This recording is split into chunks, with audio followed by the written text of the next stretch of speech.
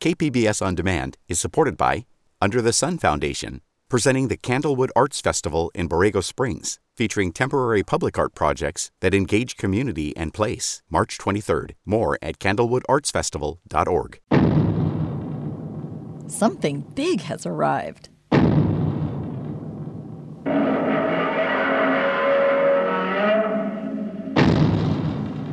Get ready for the official guide to the King of the Monsters.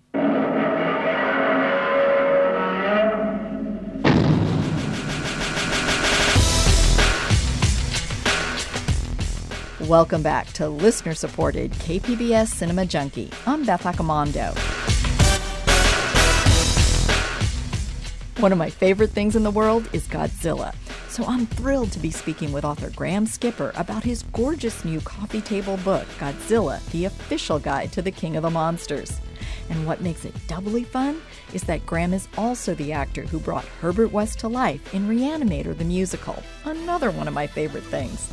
So get ready to geek out with me about my beloved Kaiju Godzilla and to uncover some fascinating facts about Toho's iconic monster. Okay, slight detour before we start talking about Godzilla. I just want to give a little love to Reanimator the Musical, Stuart Gordon's stage adaptation of his 1985 horror gem, Reanimator. I miss that show and the people who made it such a devilish delight. Here's just a taste of Graham Skipper, who brought the Mad Med student Herbert West to life. Here he sings about the famously undead cat. I give life, I give the gift of reanimation. I give life, I give it freely, this is my calling. I'm the modern heir to Prometheus, bringing fire to man. I give life because I can. I'm not saying I'm God. I'm not saying I'm God. I'm not saying I'm God. I'm God. I'm God. I'm God. I give life with no purpose, life for its own sake. That show was just brilliant. I wish there was some way I could bring Gordon and the show back to life as well. But now, on to Godzilla. It's Gojira! Godzilla is headed for Tokai on the east coast of Ibaraki. The government is holding an emergency cabinet meeting, and they're sending the army to the presumed landing spot. Godzilla needs to be studied. He's a gold mine of knowledge. But you couldn't care less. You just want to kill him before we fully analyzed him. And in the meantime, he just levels Tokyo. Bastard. You really think you can kill Godzilla? But where is Godzilla? That is the question.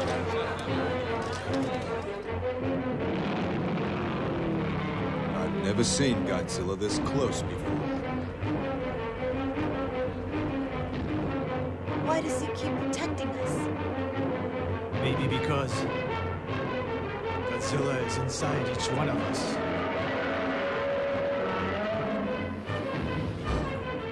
We're all gonna die, and I'm part of the reason.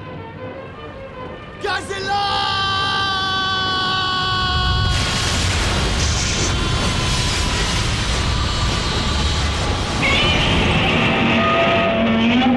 Before we discuss the new book, Godzilla, the Ultimate Guide to the King of the Monsters, I wanted Graham to tell us how he got introduced to Godzilla, and if it was love at first sight. So when I was a kid, my grandparents lived out in the country, and they had one of those gigantic satellite dishes in the backyard. Back in the day, we had these, occasionally, people would have these huge, like, industrial-sized satellite dishes in their backyard that would pick up sort of everything. And you would get, HBO for free. You would get, like, weird Japanese channels for free. And my grandparents had one of these, and so they got HBO. So whenever I would go out and visit them, I was definitely an indoor kid. I loved movies, loved TV. So I would sit in their bedroom where they had their TV, and I would turn on HBO and watch movies all day. And I remember very specifically, I can't remember how old I was, 8 or 9 probably, and they were showing some movie on HBO, but the ad for the upcoming movie was King Kong versus Godzilla. King Kong versus Godzilla, heading for their colossal collision, shattering every obstacle that stands between them in the most fantastic rampage of annihilation ever recorded on film. See King Kong stamp Tokyo into the ground, holding a beautiful girl in his grasp. See Godzilla destroy an entire army. See King Kong trapped by the blazing barrier of 1 billion volts. But nothing, nobody can stop the great showdown when King Kong and Godzilla meet to fight for survival of the fittest. I had seen neither movie, but I knew, of course, who King Kong was. I knew who Godzilla was. I was definitely a monster kid. I was into monsters. And I thought, well, obviously I'm going to like this movie. So I stayed, I watched King Kong versus Godzilla, totally fell in love. But pretty much every time I would go there, I mean, HBO was showing Godzilla movies all the time back then. And so I would watch all of them, and I totally fell in love. But yeah, King Kong versus Godzilla, it was my gateway. Still one of my favorites. I mean, objectively, maybe not one of the best of the movies, but it holds a very special place in my heart. And what do you think it was about Godzilla that appealed to you? So monsters are an interesting thing for a child, right? Because like a monster is inherently scary. It's supposed to be a horrific thing. You know, these are part of horror movies, but they're also really alluring. They're really fun. As a kid, you know, I don't know, as a kid being me, I liked gross stuff. I liked weird stuff. But the thing about Godzilla is that Godzilla is both a scary monster and a good guy, at least for a lot of the films. I guess it appealed to me in the same way as like Frankenstein appealed to me. You know, Frankenstein's a scary monster, but Frankenstein's also sympathetic. You like Frankenstein. And same with Godzilla. You know, Godzilla is scary. Godzilla destroys buildings. Godzilla is huge and frightening. But Godzilla is also defending humanity.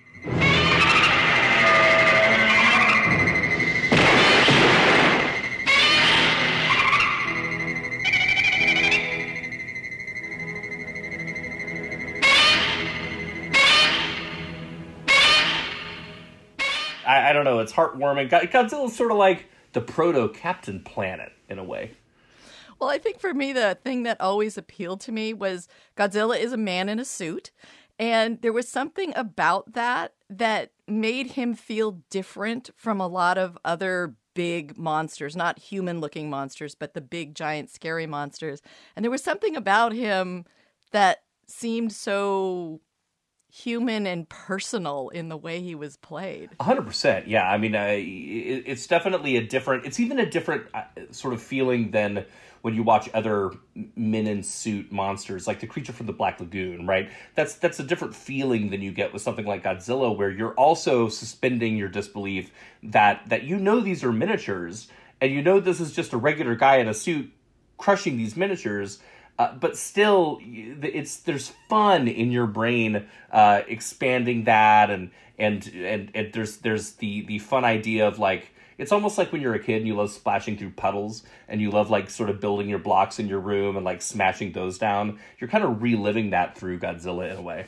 And just to remind people about the origins of Godzilla, the first film was in 1954, Gojira, and this was really a horror film, and it dealt with kind of the aftermath of the atomic bomb, and it looked to the horrors of that for the Japanese people, and Godzilla was kind of this manifestation of all that fear and anxiety. But then it was imported to the United States a couple years later as Godzilla, King of the Monsters, with Raymond Burr inserted in. Godzilla, King of the Monsters. Incredible titan of terror, wiping out a city of 6 million in a holocaust of flame. Jet planes cannot destroy it. Bombs cannot kill it. All modern weapons fail. Is this the end of our civilization? Dynamic violence, savage action, spectacular thrills. Godzilla, King of the Monsters. Fantastic beyond comprehension. Gripping beyond compare. Astounding beyond belief. The mightiest monster of them all. See Godzilla, King of the Monsters. But what do you think it is about Godzilla that allowed him to be this Japanese monster that became this American, popular American monster and globally incredibly popular? Yeah, I think that speaks to the talents not only of the original team that made the original Gojira, but also the team that made Godzilla King of the Monsters. I think that it's sort of fashionable nowadays, now that we have the original Gojira so readily available in the States. I mean, that wasn't available till I think it was 2004. It was a very long time before we actually got the original version here in the States that was kind of readily available for people. Godzilla King of the Monsters is really, really interesting. And I don't want to disparage that movie, because I think that it does a lot of things that are really good, and I think that spoke to an American audience in a way that appealed to distributors and appealed to kind of the general American sensibility of like, the military's the best and we're gonna kill the thing, while at the same time retaining that essential soul that the original Gojira has, and having us feel sympathy for the monster. In the original film, it's very bleak. It's pretty nihilistic. It's a very sad film, from start to finish. King of the Monsters is a lot more upbeat. And for those who don't know, like, basically the American distributors went through and shot a whole bunch of new stuff involving the actor Raymond Burr, essentially as an American reporter who's kind of explaining things to us as they're happening. A prehistoric monster the Japanese call Godzilla has just walked out of Tokyo Bay. He's as tall as a 30-story building. Now he's making his way toward the city's main line of defense. 300,000 volts of electricity strung around the city as a barrier.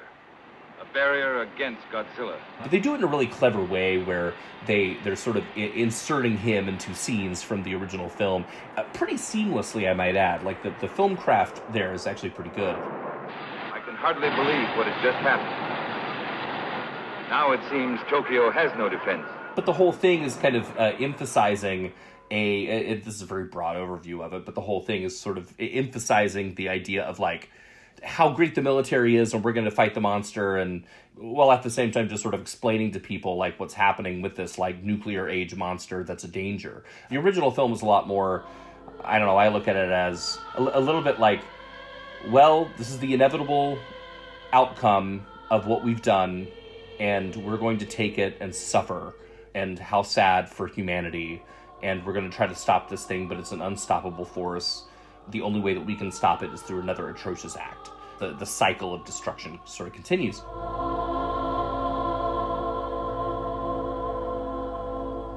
I find it really interesting that King of the Monsters frames it in that kind of more weirdly optimistic way, while at the same time ending it in kind of a King Kong way of saying, like, it's not beauty killed the beast, but, well, humanity killed the beast. That's very sad, but we killed the beast. The menace was gone.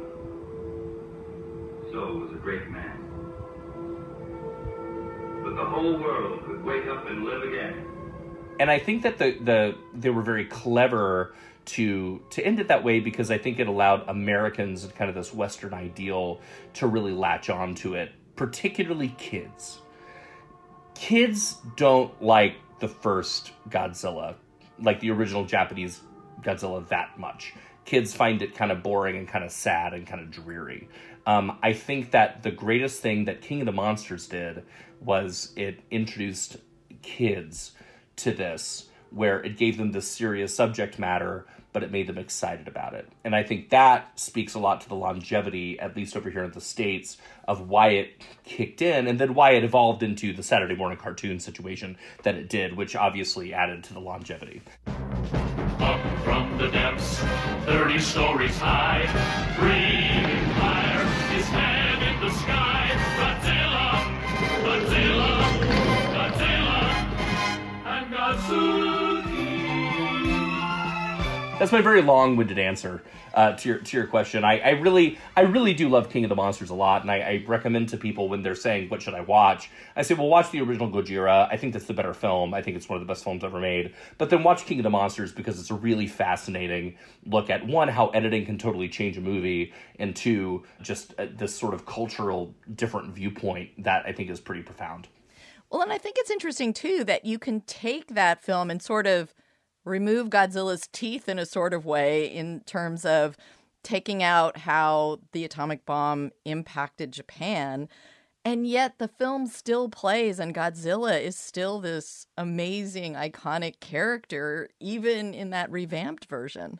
Yeah, it just kind of removes the cultural undertone that the original is trying to do.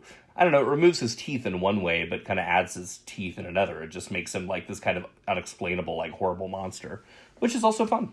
So tell me how the book came about and how you came to write all about Godzilla. Yeah, through pure luck, essentially. So I have been friends with Chris Mowry at Toho North America for quite a long time.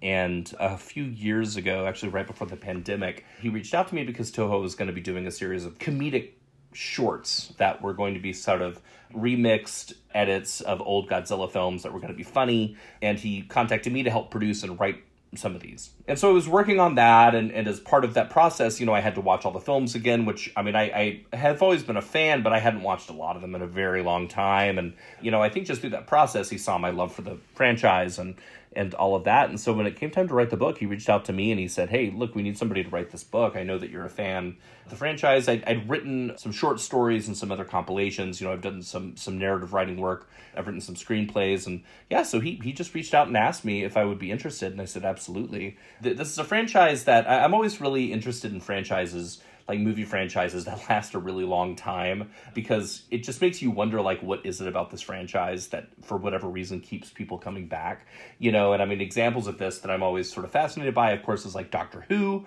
been running since the 60s. You've got the Friday the 13th franchise, which I'm a huge fan of. I think like the Hellraiser franchise, which I find just to be like the most ridiculous franchise in history, but I love it very much. And, Godzilla, it's the longest running film franchise in history.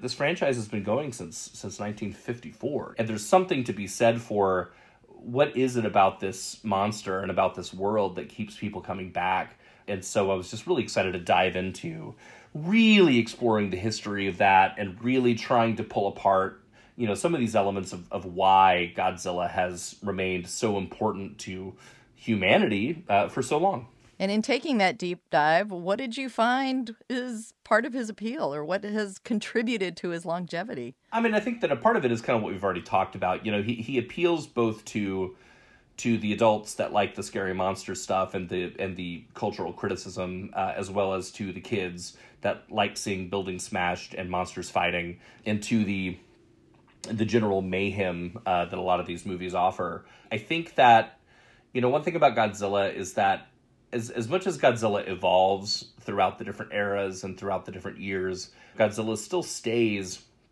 and this is a testament to Toho, still stays a force of nature. Godzilla, how do I put this? Godzilla is never too much of a character in the sense that, like, oh, this is the mean Godzilla, this is the funny Godzilla. Yes, those movies are funny, those movies are mean, those movies are scary, those movies are different movies, but Godzilla as a character, even in the goofiest of all these entries, he's a force of nature. He's like a hurricane. I keep saying it's really they. Godzilla is genderless. Godzilla is immortal. Godzilla is all of these things and sort of indescribable. And I think it's that consistency. We're not seeing the Michael Keaton Batman versus the Val Kilmer Batman. It's always Godzilla. And I think there's something comforting to that. I think that there's something about, when you turn on the TV and a Godzilla movie's playing on a Sunday afternoon, no matter what the film is, and the films may differ greatly, it's still going to be Godzilla. And I think that becomes something that I don't know, for me at least, it becomes a comfort blanket. And I think for a lot of people, that's the same way. And you can either choose to just pick out of it the fun silliness of what you're seeing and kind of relax and watch it, or you can find some really deep, interesting cultural commentary and criticism that's also very valid and important and very smart. And what can people expect from this book? So, when I was growing up, the thing that got me into monsters in general was my parents had bought me a picture book that had all the different monsters in it, all the movie monsters. So it had all the Universal monsters, had Jason, Freddy, Leatherface, Pinhead, all those. What it did was it basically went through and it told like a brief history of every character and then had a bunch of really beautiful pictures of them. And so when offered the opportunity to write this book, I said, I want to write the Godzilla book for that kid. I want to write a Godzilla book where a kid who's 8, 9, 10 gets this book and opens it up, and this whole world is just presented before them. And that maybe they're not old enough to see some of these movies yet. Maybe they haven't seen the movies. Maybe they haven't even heard of them. But here's something where they can read about them. They can look at the pictures. They can get excited about it. You know, when they're done watching the movies, they can go back. They can read the book. They can learn more about how the movie was made. And that to me, I just found so inspiring personally as a kid growing up with a book like that the thought of having a book like that for others was really exciting. And of course, it's not just for kids. I mean, this is something that there's a lot of interesting information that I found through my research. It's all out there, but this is the first time that everything has really been contained into one single, really beautiful, sort of collectible edition.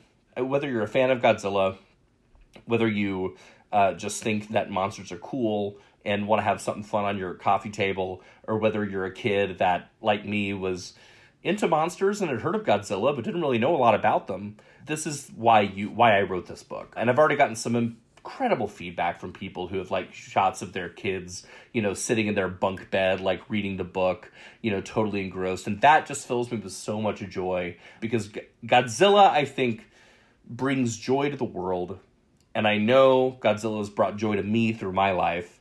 And so if this book can bring a similar kind of joy to people, especially to kids, as they're just beginning to form their cinematic love, then I couldn't be happier. I'm really, really happy. Welbeck Publishing did an incredible job with the book. I think it's beautiful. I hope that's what sticks with folks, is that it's just it's sort of a joyful celebration and deep dive into a thing that we all love. Well, as a longtime fan of Godzilla and someone who's collected far too much stuff, I just loved the book, and the photos are so amazing. And you pulled out some stuff that I've never seen before. So what was it like going through the Toho archives and trying to select what you wanted to put in the book? I mean, it was incredible. You know, so Toho offered us the rare opportunity to just have total free access to their photo archives. So this included, behind the scenes stills. It included, stills from the films that were really high quality, really beautiful. It included publicity stuff, some really cool, some of my favorite stuff are some of the lobby cards that are in there that are these sort of amalgams of like different shots from the films in sort of an artistic way. Basically, like, I would just go through, and my day was I would get up, I would watch a movie, and then I would write a draft of a chapter about it while doing like research and all of that. And then I would go through that film's folder in the photo archive, and I would just pick out, the shots that spoke to me. And at a certain point, I had way too many pictures picked, and I'm sending it to the publisher, and they're like, we don't have this many pages, we can't include all of these. So it was a matter of trying to go, okay, well, what have I not seen before? What are some of the most iconic shots? Again, keeping that kid in me in mind, like, what's the picture that's going to really send me through the roof here? What's that shot of King Ghidorah that I'm going to be super stoked about? And just trying to pick those out, it was almost impossible. There was a ton more in there that, we just couldn't include due to space. But I think that we picked some really cool stuff. And I especially love, even just the poster images. So at the beginning of every chapter, we have the Japanese poster for the film. And I even just those, I love. They're so expressive and dynamic, very different from what American posters are. And so I'm really glad that we got to include all those. The pictures are just astonishing, and they're so high quality. You've seen in the book, some of these are huge, 2 full page, spreads, and the quality is just pristine. So we were really, really lucky to have that opportunity to go through those archives and just sort of take whatever we wanted.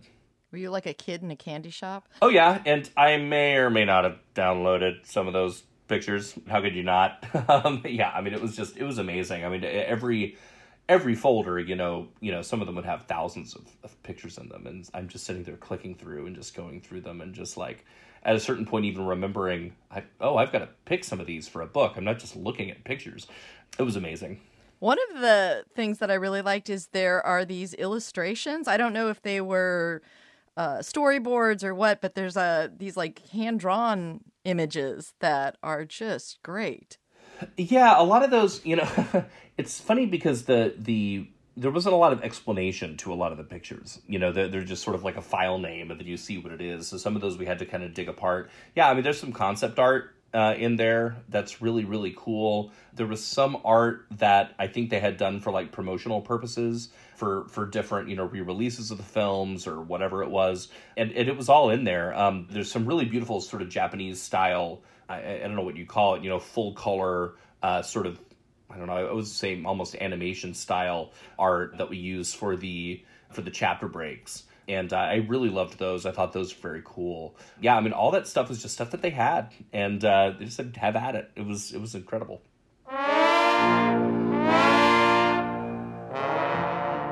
And as you know, Hedorah is my favorite Godzilla opponent. And you dug up a really bizarre piece of trivia about that film involving suit actor Kenpachiro Satsuma. Yeah. So when they were filming, so the Hedorah suit is, I believe at the time, was the heaviest suit that they'd constructed. It was this no pun intended, this monstrous contraption that it took them like 2 hours to get into and 2 hours to get out of. It was this huge thing. And while they were filming, while he was in the Hedorah suit, his appendix burst. And they had to call a doctor to the set. They did not have time to get him out of the suit. So while he was in the Hedorah suit, the doctor had to cut into it and perform, without anesthesia, an appendectomy while he was in the suit. Oh, my God. I mean, just incredible stuff, right? Like, incredible. And you always hear about how brutal the shooting conditions were for these actors that played these monsters. I mean, it's Haruo Nakajima, we gave countless interviews about how, like, just horrendous it was, especially on the original Gojira, in this huge suit. But, I mean, when you think of something like that, it just... these guys were quite literally pushing their bodies to the bursting point. That must have been such a surreal moment to witness as a medic is like sitting there cutting into Hedorah, who I'm sure is screaming and biting down on leather or something. I don't know. But yeah, I loved that story. I think that was probably my favorite bit of info that I came across while I was working on the book. Were there any other stories you want to share that you found? Oh, wow. I mean, I'm trying to think... of anything else. I mean, there are lots of stories of Nakajima, like, nearly drowning when he's doing a lot of these, underwater scenes. I mean, because that suit would just fill with water. So all of a sudden, you're already wearing, like, a 200-pound suit, but then you get in water and it just fills with water and soaks everything up. And suddenly you're in the 400-pound suit. I mean, you are a weight at the bottom of this gigantic indoor pool. I think there was one story about where he did have to be, like, saved by people. I can't remember. It might have been during... Ibira Horror of the Deep. I might be wrong about that. But yeah, I mean, there's lots of stories like that of just how brutal some of these conditions were when people were filming, especially back in the Showa era, of just how... I mean, because people forget, like, these movies were not made with a lot of money. And these were effectively... I mean, yes, it was a studio backing them, and it was a major studio, but essentially they would just kind of say, all right, you kids go do your thing. Here's a paltry amount of money, do what you can. And then they would have, like, 3 months to make a movie. And so these were effectively kind of like indie films in a way. I mean, they were essentially left alone. It was evidenced by Godzilla vs. Hedorah. I mean, like, Toho was not happy with the finished product there.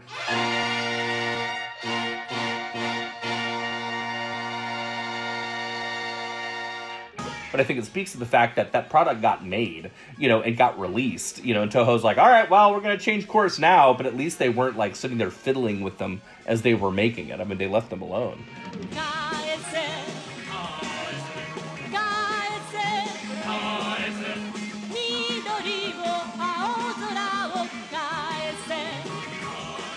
And do you have a personal favorite Godzilla film? I know that's like choosing which of your children do you like. I mean, that's so hard. I mean, so I'm gonna separate the original Gojira aside because I it's kind of like, I don't know. You have to put that aside because that's definitely objectively by far the best of them and one of the best movies ever made. I have a deep affection for Godzilla vs. Destoroyah. I have a deep affection for Godzilla vs. Biollante, which is a weird little outlier that is criminally underseen. It's very good. And Godzilla vs. Destoroyah is just a very emotional film for me. I know it is for you too. I have to say that I really love Son of Godzilla. The mightiest monster the world has ever known. The mightiest egg the world has ever known. Introducing the Son of Godzilla. Son of Godzilla, a rollicking monster spectacular. See how a baby monster becomes a monstrous monster. Just the other night, I was talking to somebody about Godzilla. They were asking about the book, and this guy said, I love all of them except Son of Godzilla. That's just so ridiculous. And, I think it's sweet. And, I mean, yes, the Manila outfit is, pretty awful. And it's, it's such a silly little fun movie. But, man, there's something about it that just fills me with joy whenever I watch it. I love the scene where he's teaching him how to blow the atomic breath.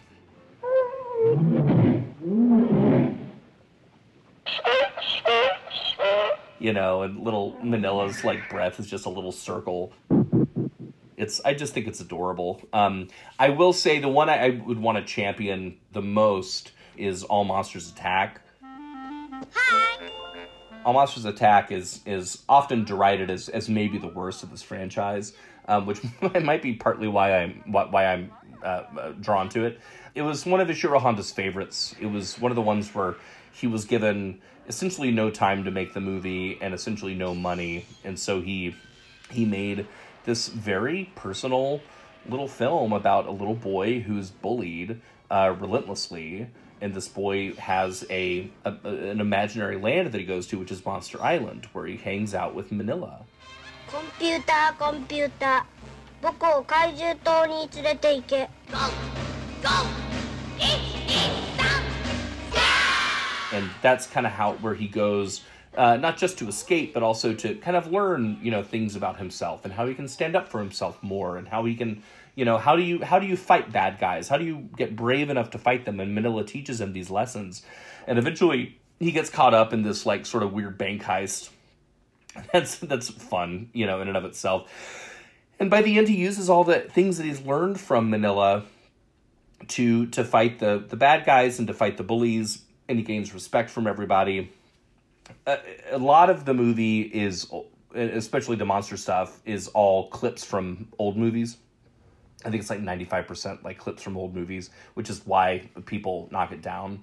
But I know Honda considered it one of his favorites. I think that despite the fact that they're reusing old footage, that movie really speaks to me just from a character standpoint. I think it's maybe the most character-centric of all the movies, and it's the one that, I don't know, whenever I watch it, it brings me a lot of joy, and I love how much it focuses on the human element. So I would recommend, people, when it's kind of like, you would, when I walked into my local video store when I was a kid and I said, I want to learn about the Halloween franchise. And he said, well, you can skip Halloween 3. Nobody likes that.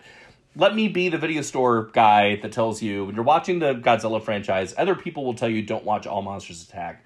I am telling you, watch All Monsters Attack. It is Ishiro Honda approved and Graham Skipper approved. So, there you go. I don't know. How can anybody hate one of the films where you get all the monsters in and it's like a WWE wrestling match? I mean, it's great. It's beautiful. It's it's a really special little movie, and again, I have to say, in my chapter on it in this book, I speak very highly of it, and you can certainly tell kind of which of the ones maybe are my personal favorites, although I give love to every one of them. I mean, even the Roland Emmerich film, I give love to. There's stuff to love about all of them. But All Monsters Attack, it's a special little film.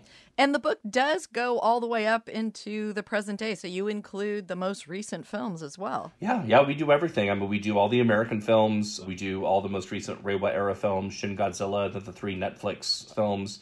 We also talk about Godzilla Singular Point, which is the most recent Netflix animated TV project that they did. I'm sad that, I don't know, maybe we'll have to do a special edition that includes the new Godzilla film that was announced for next year, which I'm very excited to see, as well as the Kurt Russell Godzilla, TV show and stuff.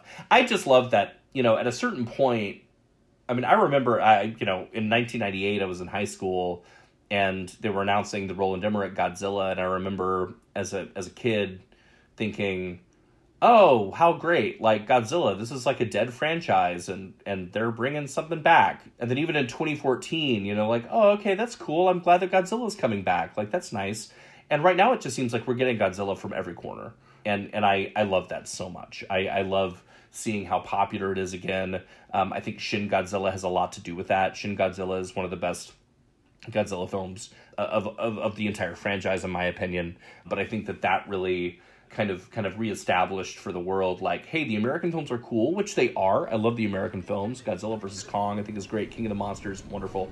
But when Shin Godzilla came out, it was like, okay, but Toho really knows what they're doing.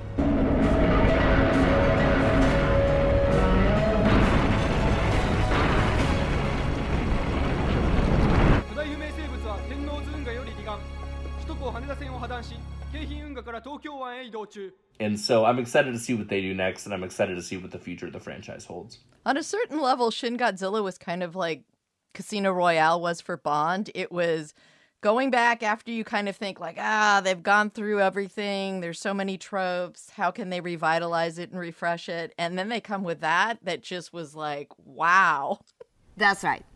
It's a DOE's code name. Godzilla. Godzilla. Yeah, and it does everything that it does everything that the original did in such a clever way. You know, it again recontextualizes this on its surface, you know, just a big monster movie, but through the lens of current events and what's happening and like how to process stuff about the world. It just did it so beautifully, and it's funny. It's not like a big I don't know, the one criticism that people have of like the 2014 Godzilla is sort of how dour it is. You know, it takes itself very seriously, which I don't think is a bad thing. But Shin Godzilla has this snarky black comediness to it that without ever sacrificing the depth of what it's saying. It's a really remarkable movie. I mean, again, man, if you haven't watched Shin Godzilla, what are you doing? On a certain level, it's a political satire, and one of my favorite things about it is how they turn the bureaucracy of the government officials into these like crazy, funny action sequences where moving Xerox machines get the like military music. まあ便宜上私が仕切るのはそもそも出世に無縁な霞が関のはぐれ者一匹狼変わり者オタク問題児鼻つまみ者厄介者学会の異端児そういった人間の集まりだ気にせず好きにやってくれで推定された基本スペックはこれだ各部署で確認してくれ Yeah, exactly. Yeah, the score is like they're just like moving a box from one room to the other. It's so silly. Yeah, it's really. I keep saying silly. It's not silly. It's fun. It's fun, and it's acknowledging the fact that we're talking about very serious things through the lens of a monster movie. You know, but then they come at you with stuff like, you know, that sequence towards the end where they're trying to freeze him and they've got all the tubes going in his mouth, you know, and it looks like he's getting like a dental procedure. And it's just so sad, you know, it's so sad. Yet again, you know, Godzilla is a sympathetic creature. I mean, he's destroying stuff, and I mean, Lord knows how many millions of people he's killed over the years, but Godzilla's sympathetic. Godzilla's just being Godzilla. You know, we're the ones that are screwing everything up. And the other thing about Shin Godzilla, which I think explains partially why I also love films like Hedorah and Biollante, is you get Godzilla in this evolution of what he looks like. So he starts, you know, instead of getting him as this fully formed creature, we get to see how he progresses. Yeah, I mean, that's definitely, talk about Hedorah especially, you know, that's, I think Hedorah was the first of the monsters that we really saw evolve in that way. And yeah, I liked that too. You know, when I first saw Shin Godzilla, I didn't even recognize that Godzilla was Godzilla with that first monster that came out of the, you know, the sort of like amphibious fish creature that just sort of flopped out into the city. It never occurred to me that was going to evolve into Godzilla. So I really liked that. It was really unique and really fun. All right. Well, I want to thank you very much for not just talking about the book, but talking about the King of the Monsters. Thank you. Yeah, thank you so much. I always love talking about Godzilla with you. And again, I'm just honored that I got to be a part of Godzilla's legacy in some small way. And, you know, to be able to have written this book and to, you know, have it in people's hands that are seemingly enjoying it so far. It's just such an incredible honor and one of the, really one of the highlights of my career thus far. So I'm thankful to Toho for entrusting me, thankful to Chris Mowry for putting my name in the hat, and And I'm just thankful to everybody that's bought the book and has been so kind about it online. And I hope that this Christmas season, a lot of people get a Godzilla book for Christmas. That would be really fun. It's a perfect stocking stuffer, although it's way too big for a stocking, I think. Well, unless it's Godzilla's stocking. I mean, then you could definitely fit it in there. That was author Graham Skipper talking about Godzilla, the ultimate guide to the King of the Monsters. You still have time to order it for a last-minute gift. If you want to hear Graham and I discuss Godzilla even more, then check out the podcast he invited me on, A Godzilla Mini-Mega Screen Drafts, with Drew and Tashi McQueenie, and co-hosts Clay Keller and Ryan Marker. We engage in a lively discussion to pick the 13 best Godzilla movies. That wraps up not just another edition of Cinema Junkie, but another year. If you enjoy the podcast, then please share it with a friend because your recommendation is the best way to build an addicted audience. You can also help by leaving a review. Till next year and our next Film Fix, I'm Beth Accomando, your resident Cinema Junkie.